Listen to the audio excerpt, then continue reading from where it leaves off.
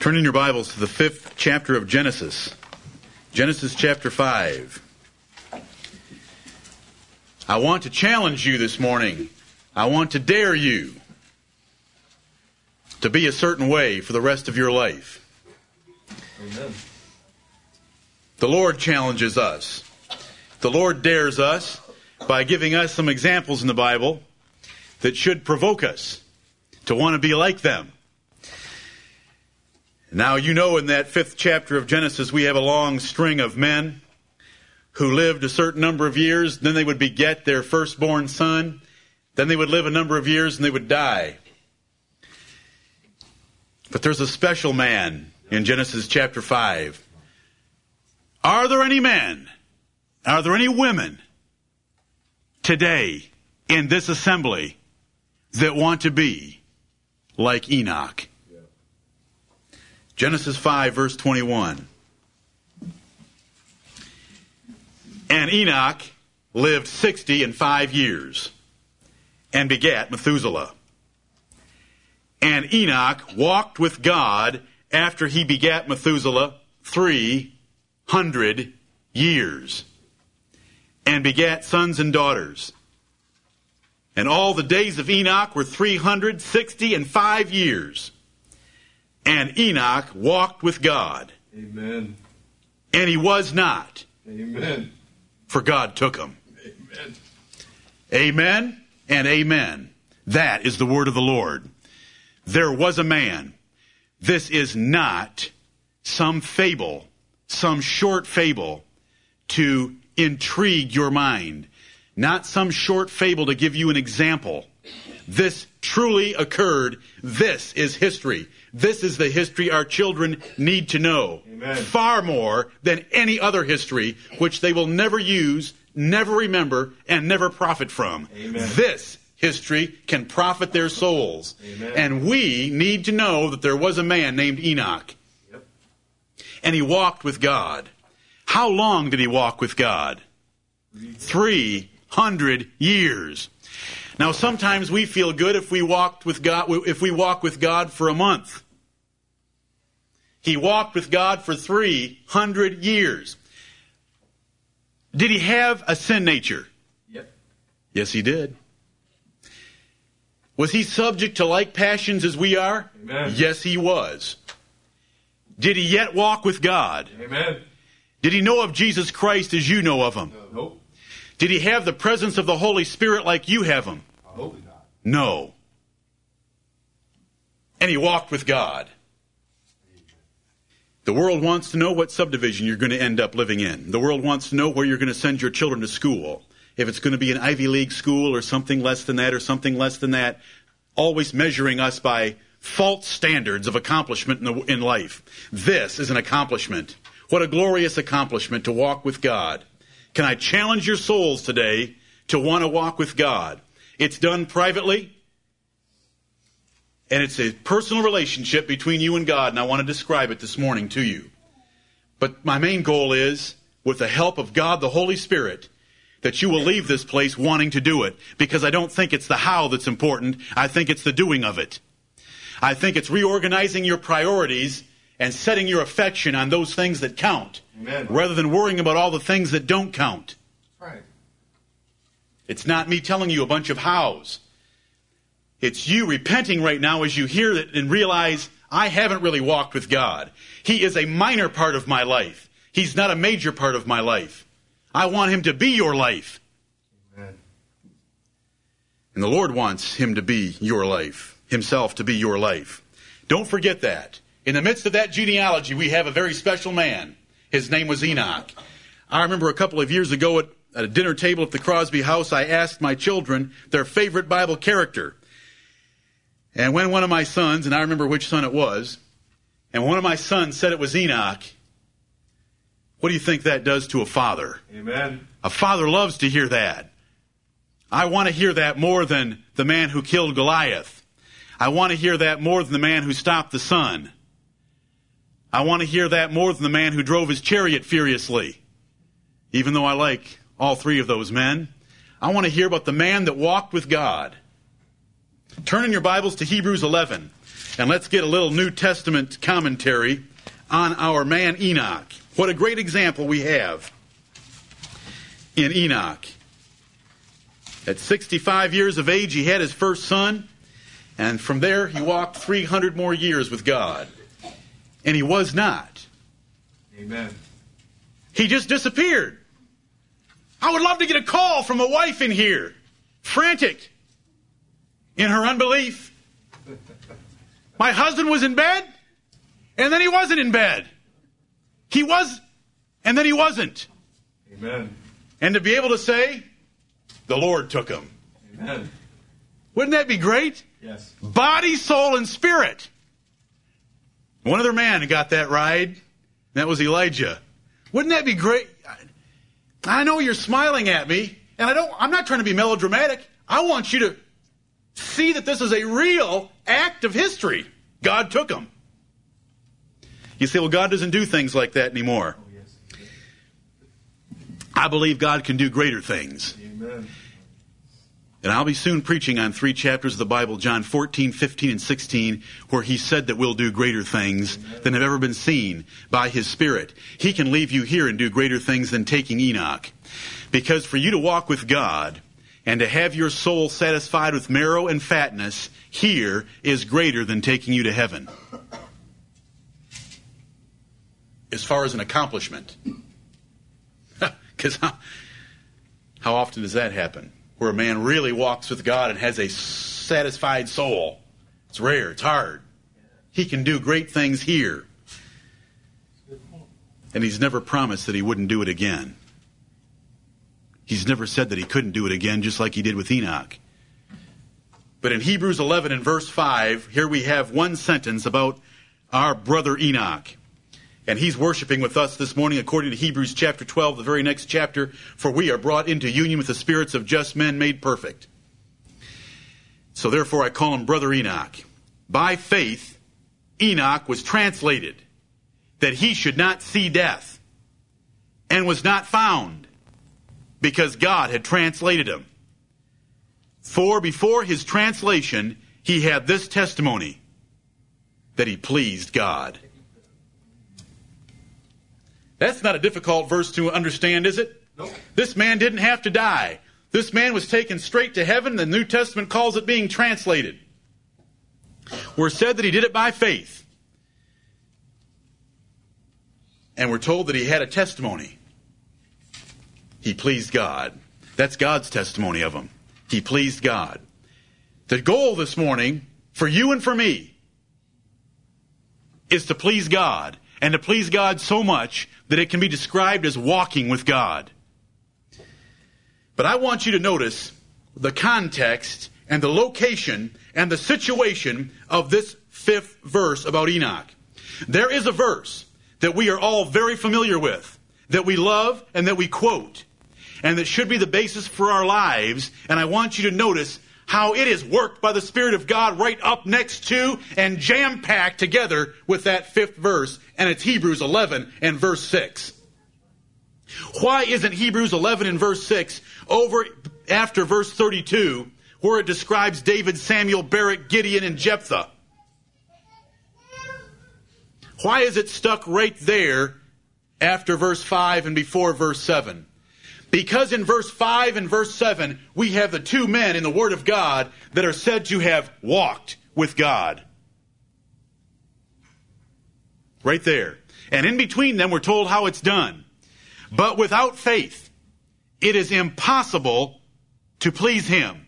Now, why would we have those words, to please Him? Because verse 5 just told us what Enoch's testimony was. He pleased God. So how do we please God? By living by faith. But without faith, it's impossible to please Him. For, and here's faith, he that cometh to God. Now notice, we've got someone coming to God. This sounds like Psalm 63. This is all simple. It's all very simple. Are there any men in the earth, any women, any children who really want to seek the Lord? Who want to go after Him and find Him? Who want to find Him and go for a walk with Him? He that cometh to God. So we've got some we've got some people under consideration here in this 6th verse that are coming to God. He that cometh to God must believe 2 things. And I've taught these many times, but I hope you get them in a new way, because the Lord can make all things new. He must believe that He is. Do you really believe there's a God? Amen. Now, if you tell me that you believe there's a God, I am not impressed. Most of the world will say there's a God. Do you live like you believe He exists? Because if you really believe that God exists, you are going to set apart very important time in your life to pray to Him and to seek Him and to beg Him and to follow hard after Him and to crave Him and to sing about Him and to remember Him and to meditate upon Him. If you have Him stuck down, if there's any leftover time, I'll read my Bible tonight, that is not believing that He is. Because He is worthy of so much more than that. You are telling us and Him by your actions and your priorities that He's not important enough to really seek after, as if you were a starving man in the desert. First, you've got to believe that He is. And we're not talking about just a mere knowledge of existence. We are talking about Him, that He is. And if He is, and I used to put it this way when I was a late teenager, if He is half of what the Bible describes Him to be, He deserves everything I have. But He's not half of what the Bible describes Him to be. He's all of what the Bible describes Him to be and more, because God can't describe Himself any better than He did for us. But He's beyond that. He that cometh to God must believe that He is. That there is a God, present tense, right now. He is. Right now. There is a God on His throne. There is a God that fills heaven and earth. And there is a God in this assembly. And there is a God in your soul, united with you by regeneration. He is. And you have to believe that He is a rewarder of them that diligently seek Him. Here we have the Apostle Paul writing Christians talking about seeking God. There are different kinds of Christians. There are those Christians that truly seek a personal relationship with God. And notice the description of that. It's coming to God, it's seeking Him, but it's diligently seeking Him. This is a task, a goal that we apply ourselves to with a lot of effort. Diligently seeking Him. Now, just ask yourself, and I know the answer, and so I'm not going to embarrass you. I'm still being merciful. I'm still being merciful to me, too. Are you seeking Him as diligently as you could? And that doesn't mean we have to sell our houses and quit our businesses and move off to some monastery. You can seek Him while you're working. You can seek Him in your house. You can seek Him with your family. But are you diligently seeking Him? Look at the words. Diligently seeking Him. He is a rewarder. And what will the reward be? A bigger house, a better job, more children? A relationship with God, a personal relationship with God, walking with God, soul fatness, soul marrow, soul satisfaction. God is walking with you. In the New Testament. Amen. New Testament. 2nd generation Christians. But look where that verse is stuck. I find that very, very interesting that Hebrews 11:6 is jammed right up next to Hebrews 11:5. So that the final words of 11:5 were, Enoch had this testimony, he pleased God. Anybody that reads that, not anybody, many men have read it. When I read Hebrews 11:5, I can't get to the next word to form it in my brain or mouth without saying in my soul, I want that testimony. Isn't that the way it is with you? Don't you read Hebrews 11:5 and you want that testimony? You want to walk with God? You want to be like Enoch? And so immediately you say that, and immediately he tells us. Amen. But without faith, it is impossible to please Him. 4, that person that's coming to God to walk with Him and to know Him, like Enoch, must believe that He is, as He is, and must believe that He is a rewarder of them that diligently seek Him. If you will come to God and seek Him, I promise you, on the authority of the Word of God, that He will reward you with His presence. You say, but I've been praying for the last 5 minutes and I don't feel His presence yet. Keep praying. I promise you, on the authority of the Word of God, He will come to you in a personal relationship by this verse. I believe this verse as much as any verse in the whole Bible. We all claim to believe in creation based on a few verses. And we can't prove it any other way than to believe the Bible. I believe this the very same way, by faith. And faith cometh by hearing, and hearing by the Word of God. And I hope that your faith is being increased right now by the way I'm stating this, that if you want to walk with God, you can do it. You need to come to Him, and you need to seek Him. But you need to seek Him diligently. Put some effort into it. Make it a priority. And He'll reward you. And that reward is precious and sweet and glorious and wonderful. And when He comes, to the souls that don't know what I'm talking about, I'm speaking a foreign language. And if you've put Him down low on your list of priorities, and if you haven't sought Him very diligently, and if you've never tasted of His personal presence, you don't know what I'm talking about. And so you look at me like I'm some madman, or some man who thinks that he can get a whole congregation stirred up with his own enthusiasm, and I can't, because I cannot do for you what you have to do for yourself in this text. Amen. And if I could, let me tell you what I would do. I would do it for every one of you. I have never felt so helpless and hopeless in my entire life. I always believed that I could do anything that I put my mind to. Didn't always put my mind to what I should, but I believed I could do whatever I put my mind to. And my mind is for all of you to be walking with God, but I can't do it for you. There it is. By faith, Noah. What do we know about Noah? The Lord looked down from heaven and saw that the earth was so evil. And He goes on and describes how the thoughts of their hearts were only evil continually from their youth. But Noah found grace in the eyes of the Lord.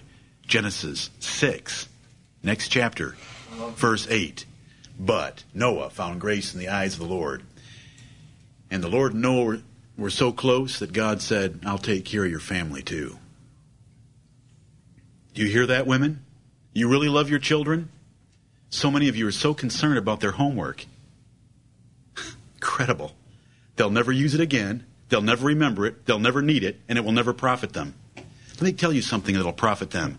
Help your children walk with God by first walking with God yourself. Right. If a person were to really get a grip of this, they can save their family. Yeah. And I don't mean save their family from poverty. Give us poverty if we can walk with God. Yes. Yes.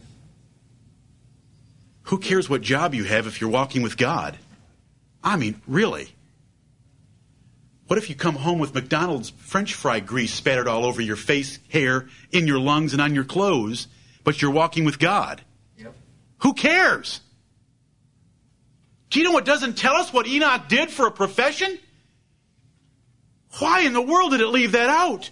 What subdivision did Enoch live in? What did he drive? What had he moved up to in the way of transportation?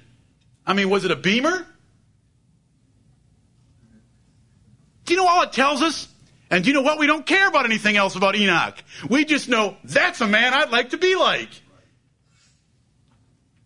Amen. There's lots of other examples in the Bible, brethren. Not lots of other examples, a few. I wanted you to see Enoch, and I wanted you to hear about Noah. It says after that, but Noah found grace in the eyes of the Lord. The next verse says, and Noah was a just man, perfect in his generations. And you know what his generation was like? Horrible. You say the world's pretty bad right now. God destroyed the whole earth with a flood. It must have been pretty bad. And it says Noah walked with God. Yep. Enoch, Noah, Hebrews 11:5, Hebrews 11:7. And what's in between? How to walk with God like Enoch and Noah. Isn't that neat? Amen. The Lord did that. I didn't do it. I'm just thankful that He let me see it.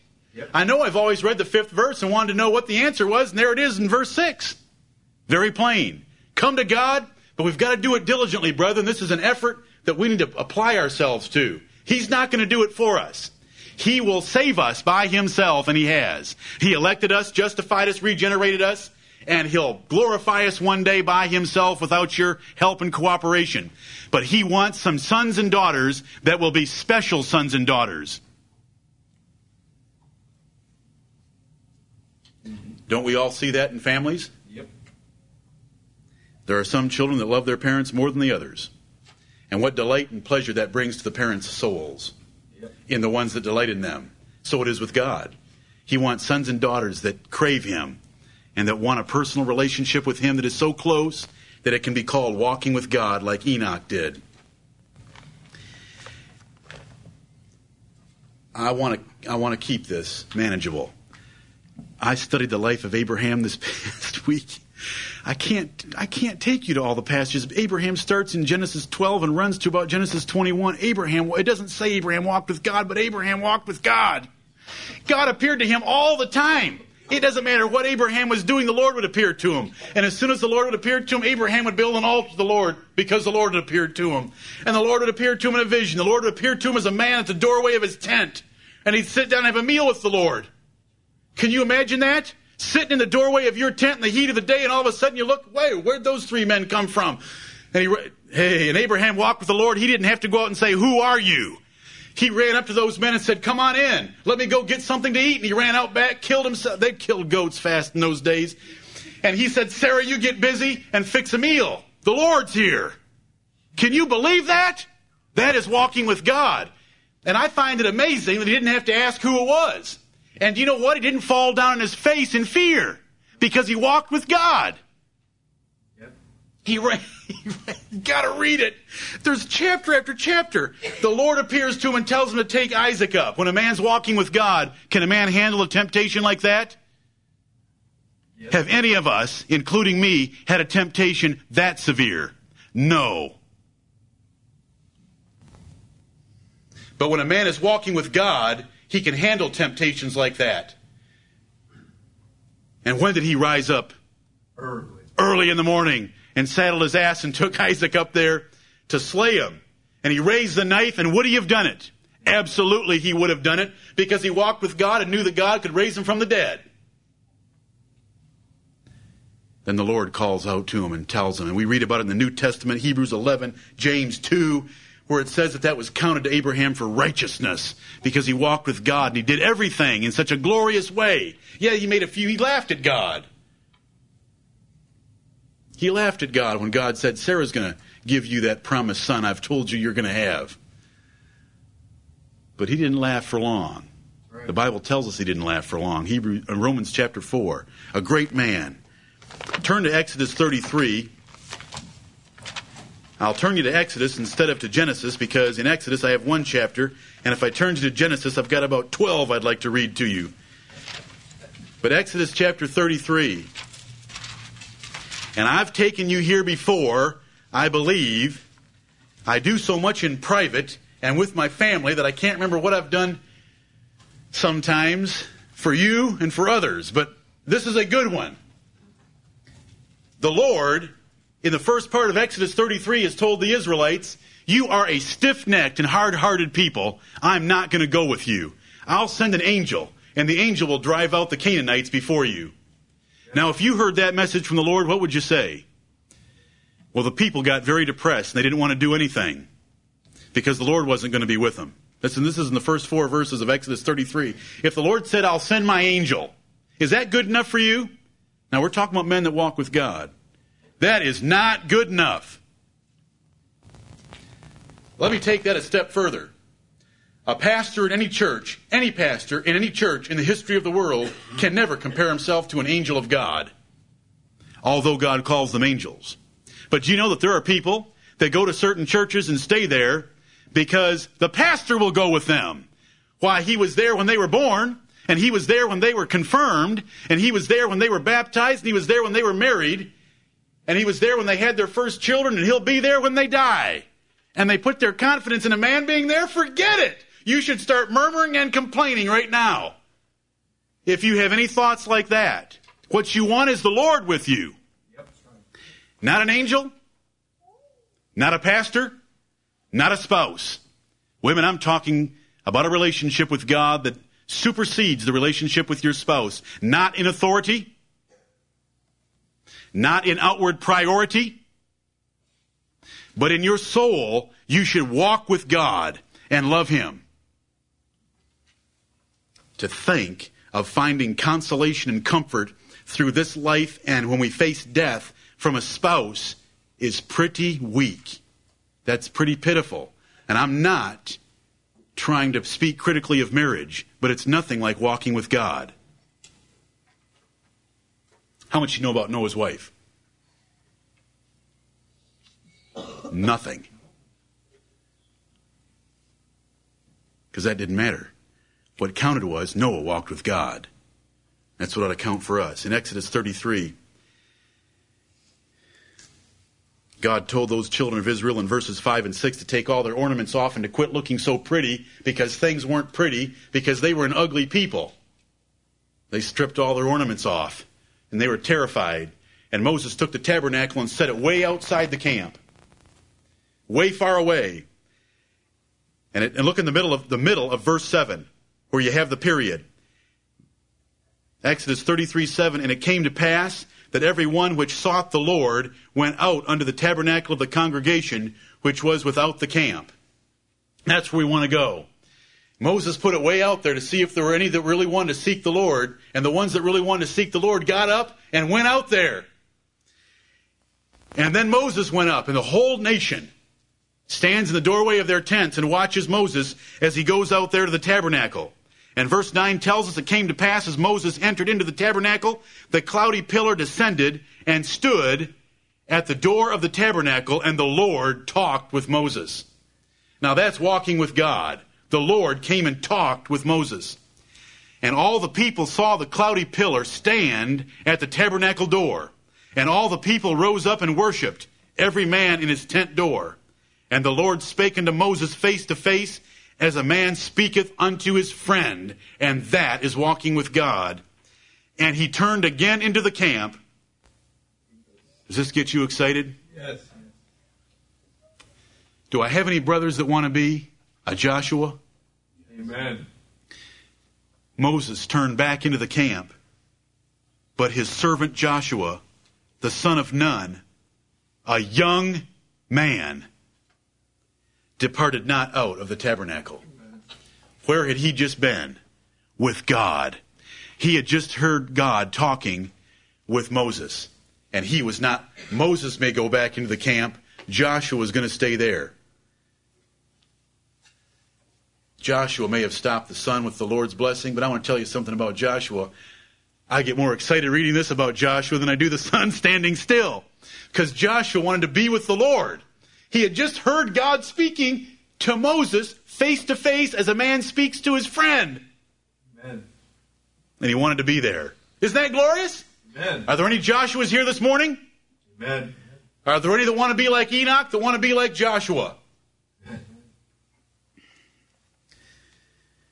Do you remember that covenant that Asa made with the nation of Israel? Can't turn there. It's 2 Chronicles chapter 15. Remember that prophet came out after they had defeated 1 million Ethiopians and said, Asa, all Israel, Judah, if you'll seek the Lord, He'll be found of you. But if you forsake Him, He'll forsake you. Remember how Asa heard those words and got serious? They made a covenant. The whole nation made a covenant that said, if any man wouldn't seek the Lord, he's to be put to death. That's a serious walking after God, or seeking after God. And do you know what it says as we get toward the end of that chapter? And he was found of them. It says that. A whole nation. He was found of a whole nation. We had a time in Israel's history where the whole nation walked with God. Those are some examples. What is it to walk with God? Walking with God is that personal, friendly, intimate, private life of fellowship with God. It's personal. It means it's you and him. It's private. It's you and him at home. It's intimate. It's close. He knows the details of your life, and you tell him, you confess them, and you want to know more about him and his perfections. It's friendly because you know he loves you and you love him. We just saw it with Moses. Friend. As a man speaks to his friend, God speaking to Moses. This is the same God that destroyed the earth with the flood. Abraham is called the friend of God several times in the Bible. Look at John 14. John 14. I think that we often, sometimes consciously, sometimes unconsciously, we read about an Abraham, an Enoch, a Noah, a Joshua, and we say that's the Old Testament. I believe that the Old Testament was ridiculously inferior, pitiful, barren, compared to the New Testament. And what book of the Bible teaches me that? About 50 times over. The book of Hebrews. That the Old Testament was pitiful and barren compared to the New Testament. The New Covenant is far better than the Old Covenant. Over and over and over and over the Apostle Paul belabors that point. But in John chapter 14, and we will be learning all of these verses, but I just want to show you that there is a New Testament walking with God. John chapter 14, let's look at verse 21. Jesus is speaking. He is about to depart this earth. This is a day before the Garden of Gethsemane. He that hath my commandments and keepeth them, he it is that loveth me. And he that loveth me shall be loved of my Father. And I will love him and will manifest myself to him. Now wait a minute. God's going to manifest himself to us in the New Testament? And see, there was an unbeliever there just like we, just like us. Judas saith unto him, not Iscariot, Lord, how is it that thou wilt manifest thyself unto us and not unto the world? Jesus answered and said unto him, if a man love me, he will keep my words. And my Father will love him, and we will come unto him and make our abode with him. Amen. Now that's the New Testament, brethren. Those were some weak, pitiful creatures called disciples that we get to read about their failures in the Gospels, their lack of faith. How many times did he say, O ye of little faith? But they had enough. And the Lord here promises them the Lord Jesus Christ. Their hearts were troubled. You read the first verse, let not your hearts be troubled, because he had just said, I'm going away. And so their hearts got troubled because they loved his presence. But he said, it's expedient for you that I go away, because I'm going to come back to you in a better form by the Comforter, with a capital C, who is the Holy Spirit. And by that Spirit, the Father and I, divine and human natures of Jesus Christ, by his Spirit, will be with you, will abide with you. Look at verse 18. I will not leave you comfortless. He's trying to comfort these disciples. I will not leave you comfortless. Yep. Read me the next words. I will come to you. Lord, grant that I pray these words will mean something to you. I will come to you.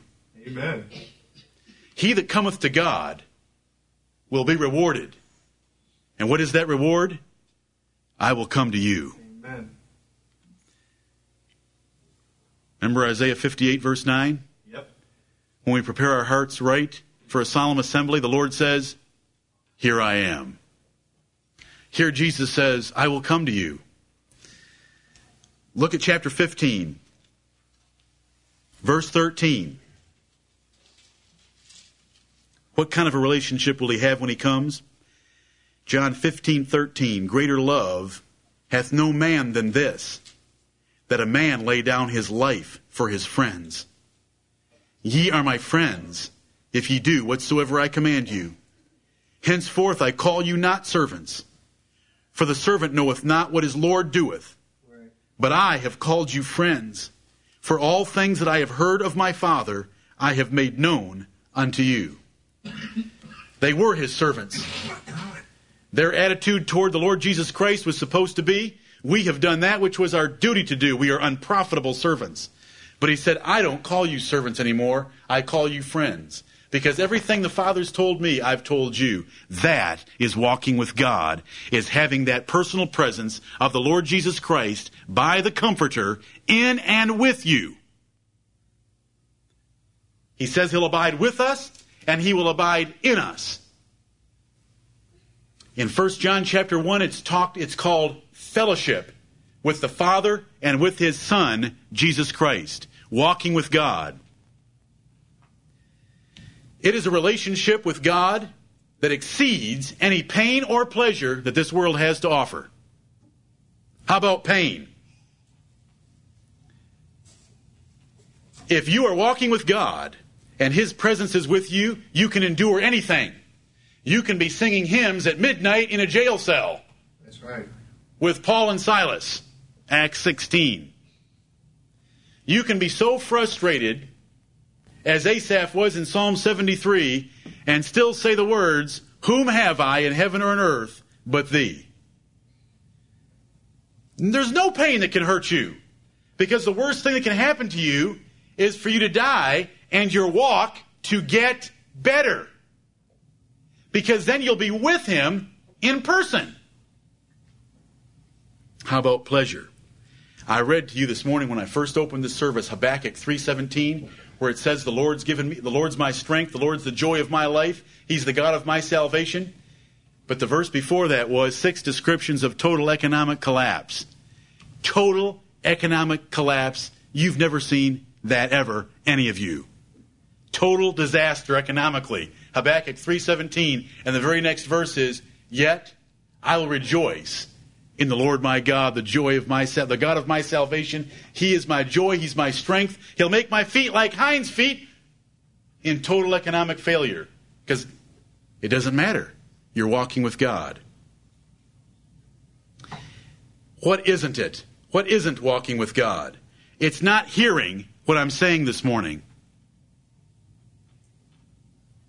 That isn't walking with God. It's not believing what I'm saying this morning. It's not saying you're going to do what I'm saying this morning. It's not praying at mealtime. It's not going to church, reading your Bible, or loving doctrine. It's all of those things after seeking him personally in private by keeping his commandments and by faith believing that he is and that he is a rewarder of them that diligently seek him. It is praying like the psalmist and begging God for a personal relationship with him, for God to come unto him. Remember last week we read Psalm 101. Remember in that second verse, I think it was the second verse of Psalm 101, I will behave myself in a perfect way within my house. And the claims the psalmist was making, and right there in the middle of that second verse, it said, oh, when wilt thou come unto me? Amen. It's that. It's narrowing into the middle of that verse and not just glossing over it and realizing that's the goal. To have that personal relationship with God and his Son, Jesus Christ. It is not hearing me, believing me, saying that you believe it, saying that you're going to do it. It's going out of here and doing it. And it's starting right now. You start right now by telling the Lord, I want to walk with you. I want that personal relationship with you. I baptized 10 of you. Don't be content with hearing me. I know I look like this hot, worked up preacher, but that doesn't count. And don't just believe it. And don't just say that would be pretty neat to walk with God like Enoch. You've got to go diligently seek him. And if you diligently seek him, that's a New Testament verse Doesn't that excite you? That is not stuck way over there in the Psalms. That is Hebrews 11:6. If you diligently seek him, Jesus would say to you, and I represent a man today who stands in a garment cast about his paps, with his hair as white as snow and his eyes as flames of fire, and a two-edged sword proceeding out of his mouth, and his feet as burning brass. And if you were to see him, you would fall at his feet as dead. I represent him. He says, I will come to you. Amen. And he will be your Lord Jesus Christ and your friend. But you've got to go seek him. How do we get it? Do you know what? This is so simple. It's a choice that you want it. I could preach for 3 weeks. Let's have a 3-week series. How to walk with God. But that isn't the key. The key is who's going to repent and humble themselves and seek it. Because if you seek it, he'll come to you. Amen. You say, but shouldn't you help me a little more? Why don't you make the effort of going to God in private with a heart that has been stripped of everything else you love and saying, Lord, I want you and I want you alone. I'll tell you something. He will be there. It's because we don't do that we don't have him walking with us. It's not me giving you a 3-sermon series on how to walk with God. It's you giving yourself a 3-second rebuke and humbling yourself to choose to walk with him. We need to alter our priorities. We go to work. We work hard. We play hard. And we make it to church every Sunday and we think we're pretty good Christians. Well, I guess that would leave us a pretty good church. And I guess that if we really analyzed it in the light of God's Word, that's a stinking mess. Amen. Have we been there and done that before? Amen. That is not what we want. That is nauseating. That is sickening.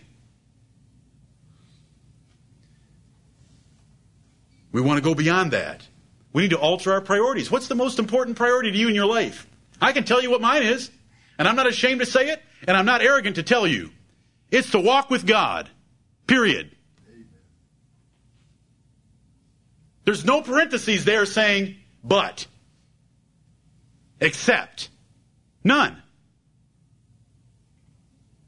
I want that with my whole heart, my whole desire. But that isn't where I quit. I can't quit there. Given my nature, I wouldn't mind quitting there. Because I would just keep seeking him personally. But I want you to walk with him. Every one of you. Right down to our youngest member. To walk with God. When you have free, what do you work for? To get ahead?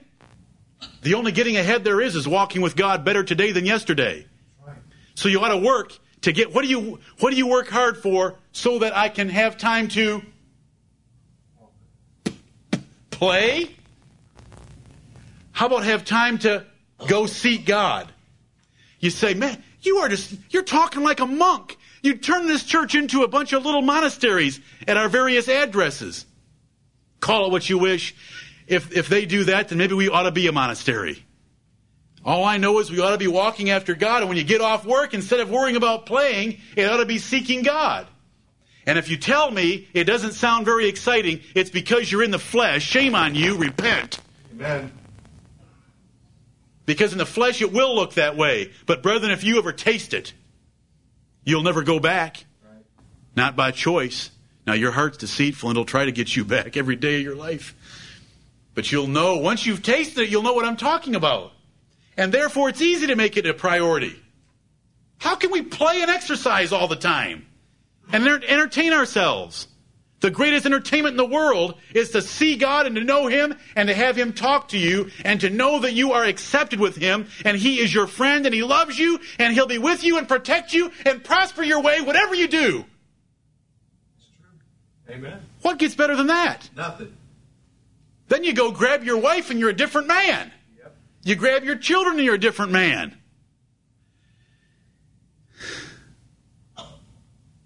So how do you get it? Want it. And ask for it. Yes, I could take you to I could take you to 50 Bible references. Ask for it. Show him, tell him that you want it. Make it the priority in your life. He will come to you. I got to turn you to James chapter 4. James chapter 4. Look at this text. You say, this is in the New Testament. You bet it's in the New Testament. James 4. Who wants to walk with God like Enoch? How young can you be to walk with God? About 5 years old? How about a little Samuel? Oh, amen. Samuel? Did he walk with God? How did Eli get his message? From a boy that walked with God better than Eli did, who was the high priest of Israel. John the Baptist was walking with God from his mother's womb. Amen. Look at James 4. Brethren, follow with me. Verse 4. James 4. Ye adulterers and adulteresses. That is not literal. He's writing the 12 tribes scattered abroad. James is writing all the converted Jews throughout the earth. Ye adulterers and adulteresses. This is not literal. It's spiritual. What is the adultery they're committing? Know ye not that the friendship of the world is enmity with God? Yep.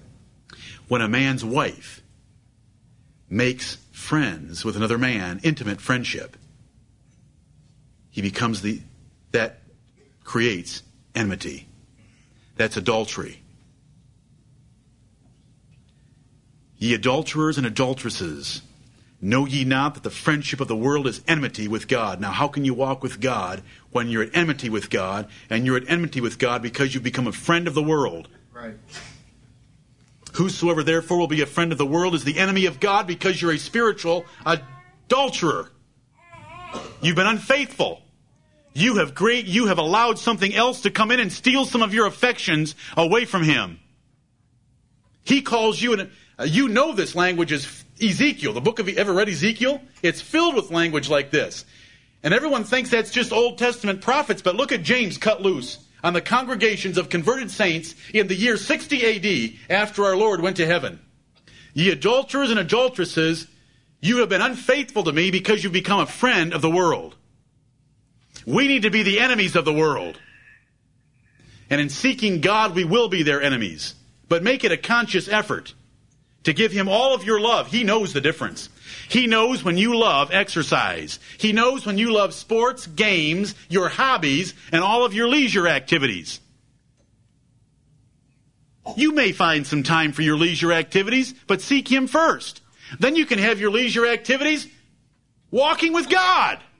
They're better that way. Instead, if you're a child of God, you'll have your leisure activities, and all the time, there should be a still small voice inside your soul saying, you haven't spent any time with me.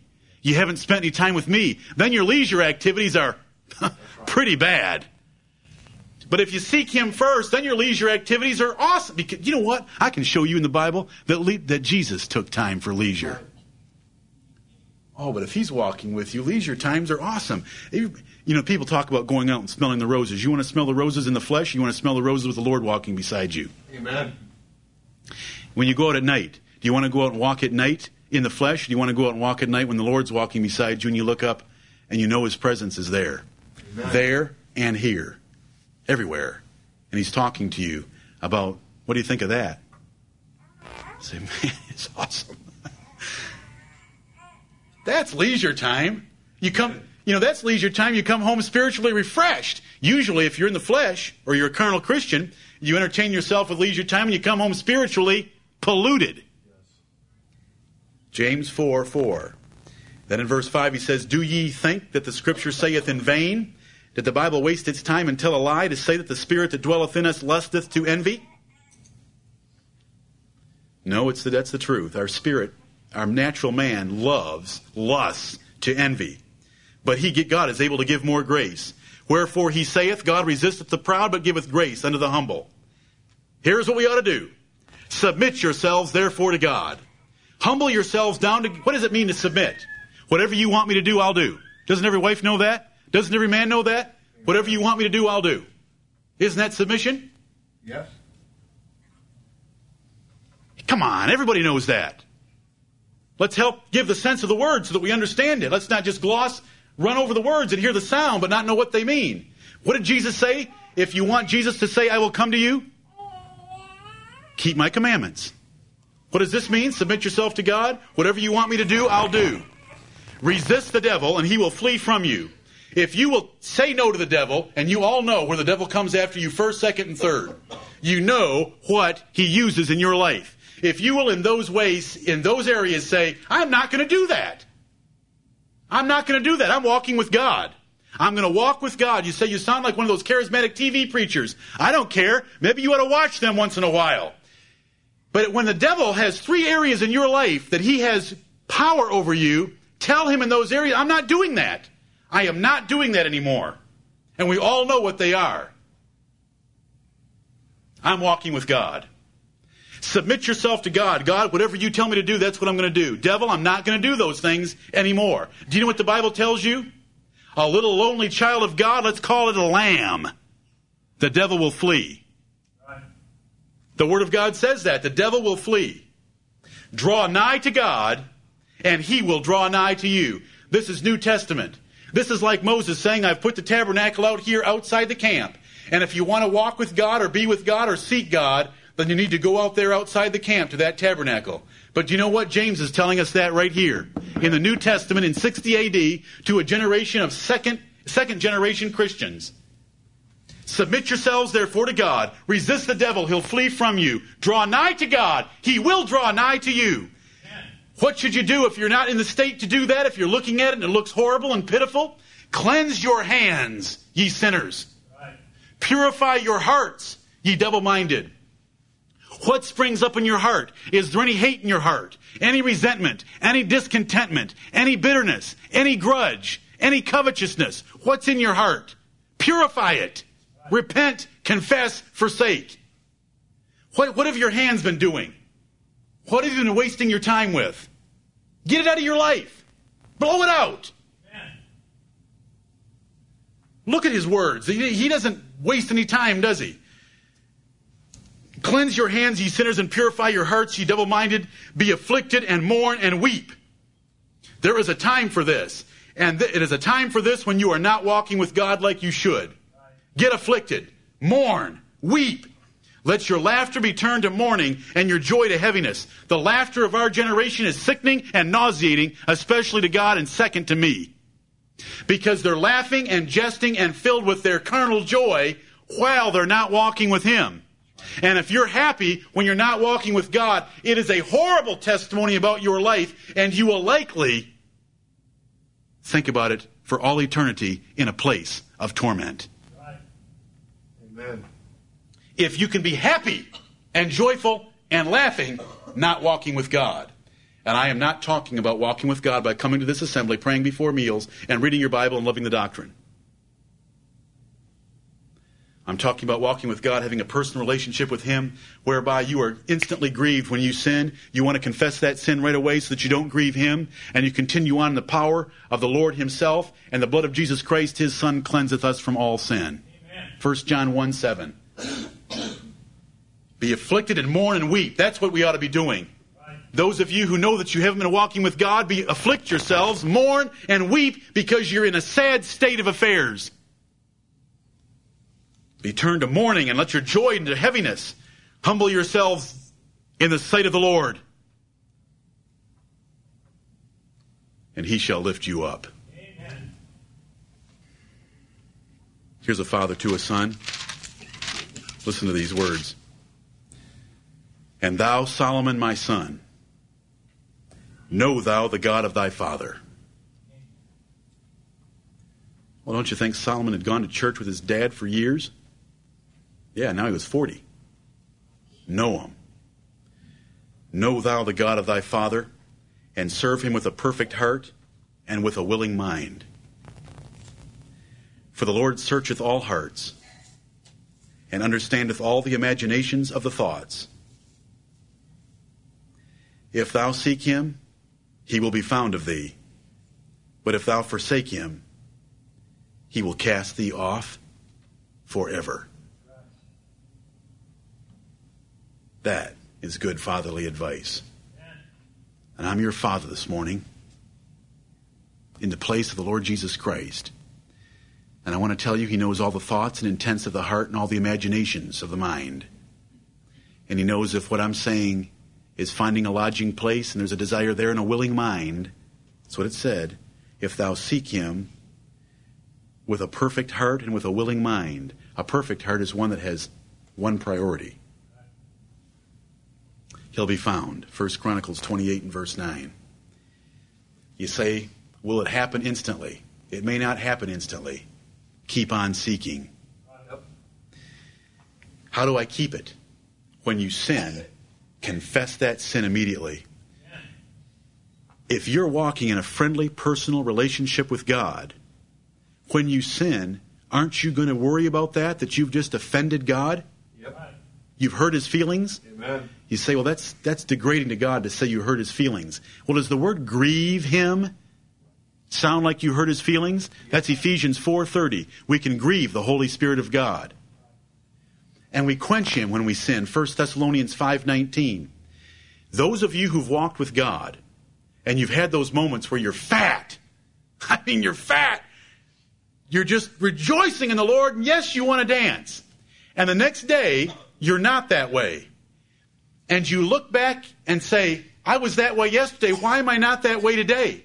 Let me tell you what happens. You're going for a walk. You're walking with the Lord. Well, you have just done something to offend him. He's now quiet. This is so simple. But are we going to do it? It's just like two people walking around the block. You have done something to offend him. He's grieved. So he's quieter than he was. Doesn't every husband and wife in here know exactly what I'm talking about? It takes you about 5 seconds to figure out that your partner's offended because you've done something. Yep. If we get sensitive and make this the priority in our life, you'll know that you've done it to the Lord. Amen. And he'll help you know it. But all of a sudden, you'll know that your joy has just been reduced. Right. And that pleasure that was there in the car on your vacation, you all know what I'm talking about, don't you? Because someone said something or did something, and all of a sudden the glorious edge is taken off. It is with the Lord. Mm-hmm. If at that moment you say, I'm not going to reconcile, and you know you do it with your spouse, you say, I'm not going to humble myself and ask her what's wrong, the little baby, or he's the little baby, or whatever the case might be, she can apologize for it. He can apologize for it. I'm not going to go out of my way to straighten this thing out. It's their fault. They should do it. And all of a sudden, you've made your first decision that you like. You like the strained relationship, and so it goes a little bit further. And then something else happens, and pretty soon, you're at odds with each other. And it is with the Lord. If when you know that you have sinned and offended him, you don't confess it, and he's grieved, and all of a sudden you don't feel his presence, you better be looking around and figuring. And if you can't figure it out, it's very simple. He makes it so easy. Right. Drop to your knees and tell him that you know that you do not have his presence and his joy like you want it. And that if he will show you that you have done something wrong, you will confess it and turn from it and forsake it with all your heart. And everything that you can think of that you confess and forsake right now, right, he will come to you. Right. Amen. That's how you keep it. The Lord might hide for a while. I don't have time to get into human relationships, courting, dating, seducing, whatever. But if you go read in the Song of Solomon, you will find that lovers sometimes hide themselves from their lovers as a means of seduction and as a means of greater pleasure. And I'm going to leave it right there. God will sometimes withdraw his presence a little bit from you to see one thing. Will you come after him? Right. Has a woman ever withdrawn herself from a man in the hope, often vain, I'm sorry ladies, in the hope that her husband will recognize it emotionally and come after her? Ever done that? Don't nod your heads. You don't have to tell me. The Lord will withdraw himself sometimes to see if we will pursue him. And if you will pursue him by faith, because at that time you don't have the joy you had when he was there fully. So you do it by faith. That's what Hebrews 11:6 was all about. And if you ever read the Psalms, start reading the Psalms from 1 to 150, you will find the psalmist so many times, how long hast thou forsaken me? How long will I have to wait? But guess what? He didn't wait long because David walked with God. And David was a man after God's own heart because he always cried for it when it went away. So he always got it back. It's those of us when he leaves, we reason like this. And I want to tell you, it's not from above, it's from beneath. Well, that walking with God wasn't all that it was supposed to be anyway. The pastor just gets overly excited. That's ridiculous. We're in the earth now. God's in heaven. You can't have peace and joy like that except for momentary bursts of enthusiasm. That's just ridiculous. Don't worry about it. You're a good Christian. You were there at church on Sunday. You read your Bible this morning, and you prayed before breakfast. That's from hell. Right. Amen. That's your old nature trying to comfort you in not walking with God. Right. Drop to your knees and beg him for it. And it may not come right then. Drop to your knees an hour later. Right. Whenever you can get away. And when you can't get away, drop to your knees anyway. Amen. Thank God for my father. This past Wednesday night, we had our Crosby men's prayer meeting, and he brought up Nehemiah and how he was before the king, ready to lose his life, and he prayed right there. You can pray anywhere. Lord, don't leave me. Don't leave me. You say that sounds almost personal. It is. Amen. Thank you for paying attention this morning. The Lord would say, my ear is not stopped up that it cannot hear. My arm is not shortened that it cannot save. But your sins have separated between you and me. Isaiah 59 verses 1 and 2. And if we get those out of the way, you can get it back. He can restore your soul. Why would the psalmist write in Psalm 23, he restoreth my soul? Do you know how many times David had gone through that? I believe many times, because I believe every time David sinned, he repented. When Nathan came to him, how much reasoning was there? David knew he had had 9 months of dry loneliness. He repented immediately, and God blessed him again. When Jesus Christ came down and looked at that church of Ephesus and said, you're doing a lot of things great. Right? Didn't he commend them, praise them highly? Mm-hmm. Listing off all their accomplishments in the truth, in the doctrine, in their works. But you've lost your first love. Amen. How do you get that back? Do the first works. Right. What are the first works? What are the first works in a marriage? What got two people together so that they would commit themselves to each other for the rest of their lives? It isn't what you do after you've been married 10 years. Right. Remember? Yep. You did flowers. You did notes. You did surprises. You did compliments. Remember the first works? Is this hard? Nope. Don't we all know that? We know what the first works were. They were natural. But I want to tell you something. In human relations and in relationship with God of walking with him, if you do the first works, the Lord will respond by giving you the joy and the pleasure and the love to follow them. That's how you get first love back, is do first works. Are there any Enochs? Amen. Hey, fat brother, we need to walk with God. All of us. We need to teach our families to walk with God. We need to help our wives walk with God. But do you know what? It comes down to every soul. Every man shall bear his own burden. If you want to sit there and think that this is boring, that it's hot, and this is pitiful, and you don't see it, you don't want it, every man shall bear his own burden. I have stood here this day on behalf of the Lord Jesus Christ, who will come to you if you want him. And he will walk with you and give you a companion for the rest of your life, that death will be nothing. You will simply walk from this earth into heaven. I don't care if you're laying in a bed. He will be there with you as he puts his arms around you and loads you into a chariot of fire driven by the angels and cherubim of God, and you will be transported safely into the presence of God. No break. Keep right on walking with God. Enoch could do it for 300 years. Can we do it for the next 30?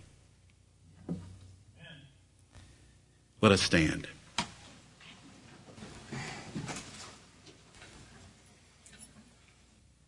Lord, all I've got here is 5 loaves and a couple fishes. Amen. I don't have anything else I can say. But I thank thee that I represent the sovereign of the universe, Amen. who can change a king's heart as easily as he can move the rivers of water, Amen. who can open the heart of Lydia, that she would attend to the things spoken by Paul, who can change the heart of Saul of the tribe of Benjamin to become the king of Israel, who can do anything to the hearts of men. And I pray, as your servant, if you love this assembly, if you love these people, if you love me, if you love your word and you want to show your integrity behind it, open the hearts of these thy people that they will hear and remember what they have just heard. Yes. But most of all, that they will leave this place purposing that their priorities will change, their affections will change, and they will seek thee with their whole heart and their whole desire. And Lord, I call upon thee according to thy word, that if they seek thee with a perfect heart and with a willing mind, that you will be found of them, and that you will come to them and reward them as they diligently seek thee, so that they know that your presence is there, and that they might be encouraged in the hope of the gospel and a daily relationship with thee. Yes. I ask this in the name of the Lord Jesus Christ, who walks among his 7 golden candlesticks and who is the head of this church. Amen. Amen. You are dismissed.